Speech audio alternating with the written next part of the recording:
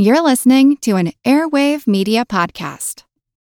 Hi, I'm Neil. And I'm Ken. And we are from the Triviality Podcast, a pub trivia-style game show where a lack of seriousness meets a little bit of knowledge. Join us each week for an hour-long game of general knowledge trivia featuring special guests from around the world, plus tons of extra themed episodes. If you want to improve your trivia game, or you just want to scream at us in your car when we get easy questions wrong, then we're the show for you. Find Triviality on all your favorite podcast apps. But you know that, because you're already listening to a podcast. My name is Greg Jackson. I'm a PhD-holding historian, a professor, and the creator of History That Doesn't Suck, a podcast that makes legit, seriously researched American history come to life through entertaining stories. Join me for a chronological telling of the United States story, from the Revolution to fractious Civil War, tenacious inventors, brave reformers, and more. With more than 100 episodes, you can already binge listen your way from 1776 to the early 20th century. Listen to History That Doesn't Suck on Spotify. This is the Useless Information Podcast. I am Steve Silverman. Useless information. So I was sitting in my local public library the Friday before Christmas, writing a few of the tidbits that I always include in each episode. Well, one story I started to write had been in my collection of articles, I'm guessing, for more than a decade. And every once in a while, I'd come across it, take a quick glance down, and, just kind of shove it right back into the folder. But not this time. There was something about the story that just caught my attention, and I decided to research it further. I was shocked by what I found out. Now, without giving too much away, I will tell you that in the 25 plus years that I've been researching the offbeat, the bizarre, and the long forgotten, this was the very first story that ever truly haunted me. I just couldn't get it out of my head. So be forewarned. This story has a sudden and possibly upsetting turn to it. For now, I'll just refer to what happened as the incident and leave it at that. They say that hindsight is 20/20, so all of the quotations that you're about to hear were made by those involved after the incident occurred. The subject of today's story is a young woman named Linda Marie Alt. Shortly after her graduation from Flowing Wells High School in Tucson, Arizona, 17-year-old Linda married Ronald Wayne Loomis on August 8th of 1964. Sadly, the marriage wouldn't last. So in 1966, Linda moved back in with her parents. That's Dorothy and Joseph Alt, who had by this time relocated to 4720 East Beverly in Phoenix. It's always difficult to know what really goes on behind closed doors, but various newspaper accounts pieced together an image in which the Alt household became a generational battle between traditional conservative parents and a liberal daughter who reached adulthood during the 1960s sexual revolution. Mrs. Alt blamed the failure of her daughter's marriage mainly on the fact that Linda had been intimate with at least half a dozen men during that time period. Her promiscuity continued after moving back home, and what Mrs. Alt referred to as, quote, traditional methods were used to avoid the chance of pregnancy. This included having Linda constantly walk upright for about a week, and another time they forced her to ride horseback for approximately 1 month. Linda enrolled as a student at Arizona State University, but they also were having a very difficult time getting her to study. Instead, Linda increasingly worked on making herself more enticing to the opposite sex. At one point, she was awarded a scholarship, but instead requested that she be allowed to use the money to purchase contact lenses so she could ditch her cat's eye style glasses. During the spring of 1967, Linda called the police to report a domestic disturbance at the Alt house. Sheriff Deputy Jack Barnaby responded and witnessed, quote, "One of the most violent family fights I have ever seen." He added that Mrs. Alt was, "She was extremely belligerent and that she had threatened to commit suicide." After this incident occurred, Mrs. Alt underwent psychiatric treatment and was considered to be just fine. Some 10 months later, On the evening of Friday, February 2nd, 1968, Linda left the house to go to a dance. When she didn't return home that night, her parents became concerned and made a telephone call to one of her friends, who informed them that Linda had left the dance with a man. The Alts became frantic and spent the remainder of the night driving through the Tempe, Phoenix area searching for her car, but they were unsuccessful. Linda walked back into the house at 9:30 the next morning with a big smile on her face. When asked to explain where she had been, Linda stated she had spent an intimate night at the apartment of a Williams Air Force Base lieutenant named Joseph Cunningham. Linda argued she was 21 years old and that she could do as she pleased. Of course, this made her parents even more furious, and they forced Linda to telephone Lieutenant Cunningham and tell him that he had to marry her. Their plan was very simple. The two would head off to Las Vegas for a quickie marriage, and should Linda eventually be found not to be expecting a child, well, then the marriage could be annulled. Lieutenant Cunningham agreed to come to the house to talk things over, but if he had any thought about talking himself out of the impending nuptials, he was mistaken. That's because Mr. Alt decided that he needed some sort of forceful persuasion to make sure that the two really married. So shortly after the telephone conversation ended, he drove to a pawn shop and purchased a .22 caliber revolver. He stated, "The main reason I got the gun was to get the man to marry Linda." He added, "If we could show him the gun, he'll take her to Las Vegas and marry her." Well, that was never to happen. While Mr. Alt was out shopping for the weapon, Lieutenant Cunningham called back and told Mrs. Alt that he wouldn't be coming to their house to discuss what happened because he was already married. Well, so much for the shotgun wedding idea.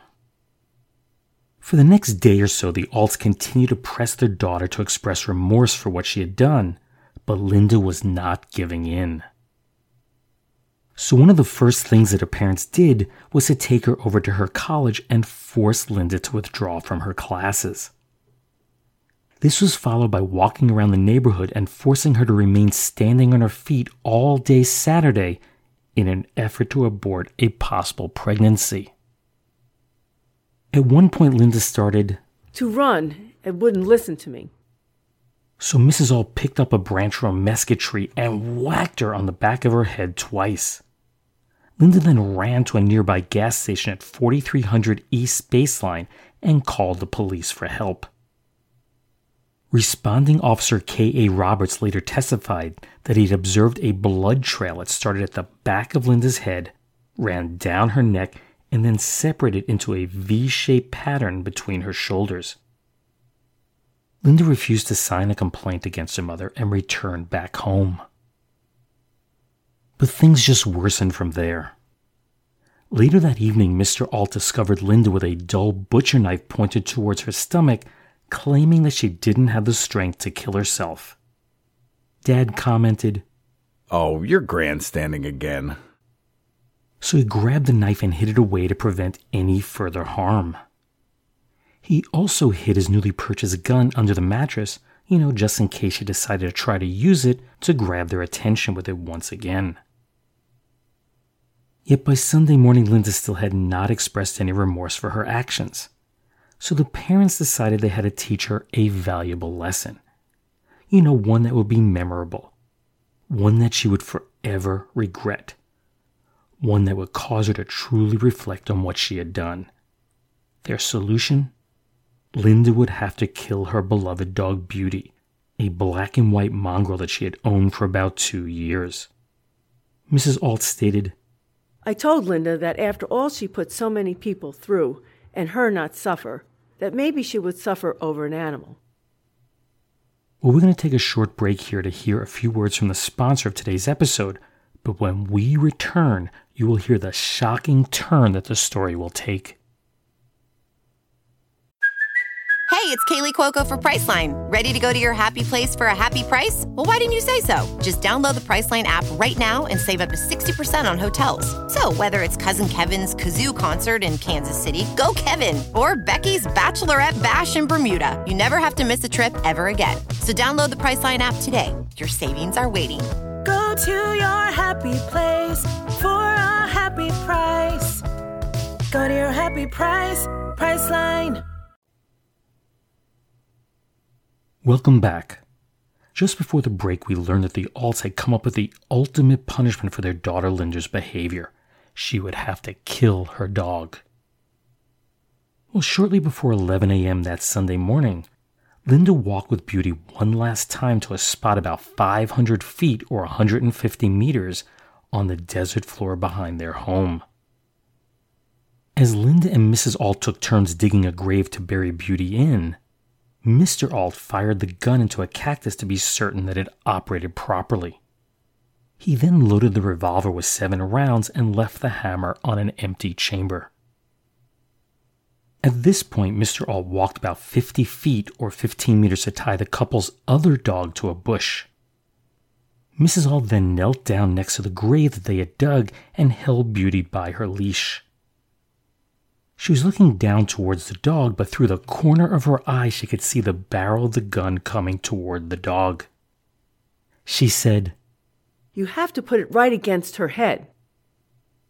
And with another glance out of the corner of her eye, Mrs. Alt could see Linda withdrawing the gun away from Beauty's head and sensed that her daughter was hesitating on pulling the trigger. And then, boom! Mrs. Alt suddenly screamed, My God, she shot herself." Yes, instead of shooting her dog, Linda had turned the gun toward her right temple and pulled the trigger. "She shot herself. Baby, help me." Mr. Alt ran toward his daughter and carried her back to the house. Mrs. Alt dialed the operator in a frantic attempt to get an ambulance or the police, but time was ticking away fast. Sheriff's Deputy Jack Barnaby arrived on the scene a short time later and cautiously entered the house with his gun ready. Remember, he had been the officer who had responded to that violent fight at the Alt home some 10 months earlier. As a result, he didn't know what to expect. He found that no one was home. That was because the Alts had made the decision to drive Linda directly to the Tempe Community Hospital themselves. But her condition was so grave that she was transferred to St. Joseph's Hospital in Phoenix. Sadly, she did not survive. Linda died the next morning on February 5th of 1968. She was 21 years old. Now, while the couple lived just outside the Phoenix city limits, the shooting took place within its boundaries. As a result, the couple was questioned by Phoenix police and were fully cooperative. Mr. Alt stated, "I handed her the gun. I didn't think she would do anything like that." Mrs. Alt was quoted as saying, "I thought she was just stalling." She continued, I killed her. It's just like I killed her myself." The press quickly picked up on the story about the college sophomore who had opted to take her life over that of her innocent dog. Suddenly, Mr. and Mrs. Alt were thrust into the national spotlight, and when questioned by reporters, Mr. Alt replied, "We told the police and the sheriff's office everything. You can get it all from them." 2 days later, the Alts were testifying at a coroner's inquest. The couple was questioned by Chief Deputy County Attorney Moise Berger, who asked Mrs. Alt, "Did you or did you not know that she was 4 days past her menstrual period and there was no possibility she was pregnant?" Mrs. Alt replied that she was aware of that fact. When asked why Linda agreed to calling and asking Lieutenant Cunningham to marry her, Mrs. Alt stated, "She finally understood there was more involved than just him and her. In an act like that, you have responsibilities." Just before he left the witness stand, Mr. Alt asked to make a statement. "I don't believe my daughter meant to kill herself. I don't think she thought her father would load the gun, that he would let her shoot the dog." The hearing lasted approximately 2 hours, and the jury of 5 men and 1 woman ruled that Linda had chosen to take her own life. Her death was ruled a suicide. Now, one would think that would have been the end of the story, but it wasn't. Attorney Berger said that there were still some unanswered questions and that the investigation would continue. And that's exactly what they did. At 5 p.m. on February 9th, that's 4 days after their daughter's death, 3 sheriff's deputies arrested the Alts at their home. They were charged with involuntary manslaughter and were held on $20,000 bond. Adjusted for inflation, that's approximately $143,000 each today. The couple both pled innocent to the charges, but should they ultimately be convicted, they were facing a sentence of 1 to 10 years in prison. The rationale for the charges were that the couple were well aware that their daughter had attempted to take her own life with a kitchen knife the night before the shooting. So by handing Linda a loaded gun the next day, the couple had broken Arizona law by knowingly assisting another person to commit suicide. Attorney Berger stated, "Basically, the facts show they were aware of their daughter's emotional state and did give her a loaded gun. This does show a failure to exercise due caution under the circumstances." The Alts lawyer argued that their bond was excessively high. He pointed out that Mr. Alt had been a 20-year employee of the El Paso Natural Gas Company, and both husband and wife had strong roots in the community. Neither could be considered flight risks, so bond was reduced to $2,500 each, and they were released pending trial. As if things weren't bad enough for the Alts, on February 27th, their 21-year-old son, Howard Eugene, who was a Vietnam veteran, he was sentenced to a term of 1 year to 1 year and a day in prison for forging a check on October 7th of 1967. Surprisingly, the judge admitted that Howard's chances for probation were weakened by the legal mess that his parents were in. Just as the Alts' trial was to begin on May 21st, Superior Court Judge William A. Holohan ruled that all of the testimony that the couple had given during that initial coroner's inquest could not be introduced as evidence at their manslaughter trial. The rationale for this ruling was that the Alts had been advised by Justice of the Peace Stanley Kimball over the telephone that it wasn't necessary for the couple to have an attorney at the inquest, yet they clearly should have had one. After 1.5 days of testimony before a jury of 5 women and 7 men, the prosecution rested its case. The defense then argued that the county had failed to prove the couple was guilty of involuntary manslaughter, and the judge agreed.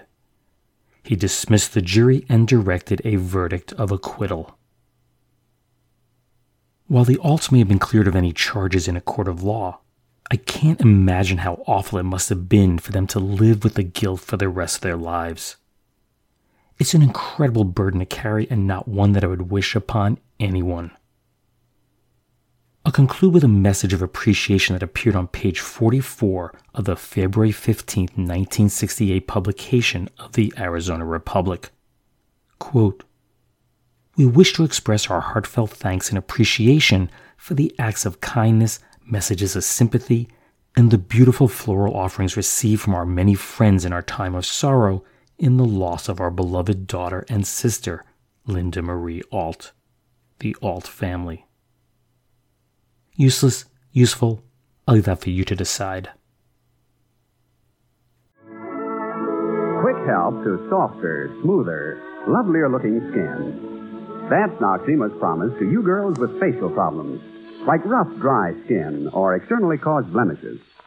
You see, Noxima is a medicated formula, a real aid to healing. Noxima helps smooth and soften rough, dry skin, helps heal ugly, externally caused blemishes quick, and I mean quick. Prove it for yourself. Apply Noxima night and morning. It's greaseless, non-sticky, quickly vanishes into the pores to form an ideal base for powder.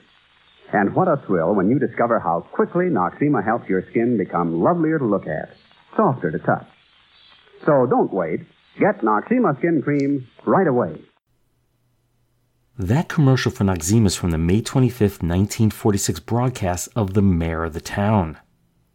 The show starred Lionel Barrymore and Agnes Moorehead, and this is long before she played her best-known role, which was Endora on the classic TV show Bewitched, one of my favorites growing up. This particular episode was titled Memorial Day Parade. Noxzema was formulated in the early 20th century by Dr. Francis Townsend of Ocean City, Maryland. He gave it the catchy name Townsend R22 and sold it to tourists so they could use it to relieve their sunburn pain. At some point, the formula ended up in the hands of a man named Dr. George Bunting. Some say that Townsend gave Bunting the formula, while others say Bunting simply copied it and marketed it as his own version. His original factory wasn't much of a factory at all. He mixed up batches of the product in a coffee pot in his home at 102 East Lafayette Avenue in Baltimore. Sales of what he called Dr. Bunting's sunburn remedy were initially small, but soon people were finding other uses for it, and it became known as the Miracle Cream of Baltimore. The story goes that a customer told Dr. Bunting that, quote, "Your product knocked out my eczema," and soon the product had a new name, Noxzema. The origin of the name is not entirely obvious until you try breaking it into smaller bits. No eczema, no eczema, or, as we normally pronounce it, Noxzema. And through endless advertising, Dr. Bunting built Noxzema into a powerhouse of a brand, and the company eventually looked to expand into different product markets. Perhaps the most successful of these attempts was made in the 1960s when the company launched CoverGirl Cosmetics. Now, when I was a kid, every teenage girl seemed to have a bottle of Noxzema. And I have to tell you that distinct smell, that's something that will be implanted in my memory forever. But oddly, the product is nearly non-existent today. So what happened? Well, no one can say for sure, but if you had to pinpoint the main cause of its precipitous decline, it would probably all be traced back to 1989. That's when the company was sold for $1.3 billion to Procter & Gamble. From what I read, Procter & Gamble didn't really want Noxzema. They purchased the company for its CoverGirl line. And from that point on, Procter & Gamble did little to promote Noxzema. The Noxzema facial cream line was sold to Alberto Culver in 2008 for $81 million. Think how little that is compared to what Procter & Gamble paid for the company. 2 years later, Alberto Culver was acquired by Unilever, and that's where Noxzema resides today. Going back to our main story, when Linda also tragically turned that gun toward herself, her parents really had no choice but to call the telephone operator for help. A national 911 emergency system was not in place at the time. So here's a question for you. In what year was the first 911 call made in the United States? I'll let you think about that for a bit, and I will let you know the answer at the end of this podcast. Want to learn how you can make smarter decisions with your money? Well, I've got the podcast for you. I'm Sean Piles, and I host NerdWallet's Smart Money Podcast. On our show, we help listeners like you make the most of your finances. I sit down with NerdWallet's team of nerds, personal finance experts in credit cards, banking, investing, and more. We answer your real-world money questions and break down the latest personal finance news. The nerds will give you the clarity you need by cutting through the clutter and misinformation in today's world of personal finance. We don't promote get-rich-quick schemes or hype unrealistic side hustles. Instead, we offer practical knowledge that you can apply in your everyday life.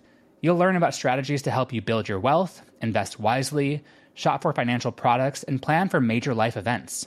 And you'll walk away with the confidence you need to ensure that your money is always working as hard as you are. So turn to the nerds to answer your real-world money questions and get insights that can help you make the smartest financial decisions for your life. Listen to NerdWallet's Smart Money Podcast wherever you get your podcasts. In other news, here are a few stories from the past about our canine friends.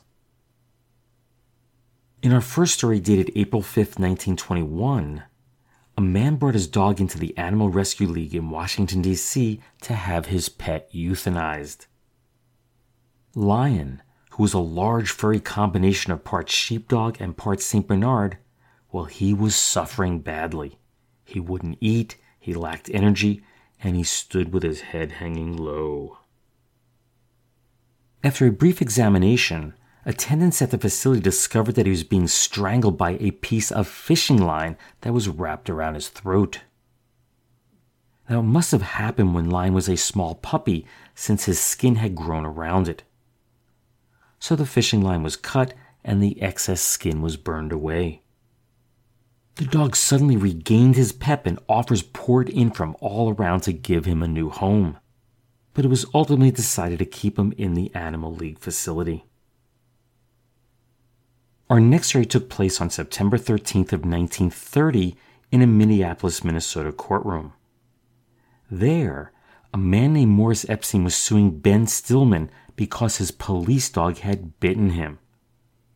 Epstein was asking for $75, or about $1,100 today, for his pain and suffering. Stillman objected, and that's not only because he didn't want to pay the money, but because there was absolutely no way the dog could have done so much damage. And to prove it, Stillman showed the judge the dog's mouth. He was completely toothless. As you can probably guess, the judge ruled in favor of Stillman and his unnamed dog. Lastly, we have the story of Duke.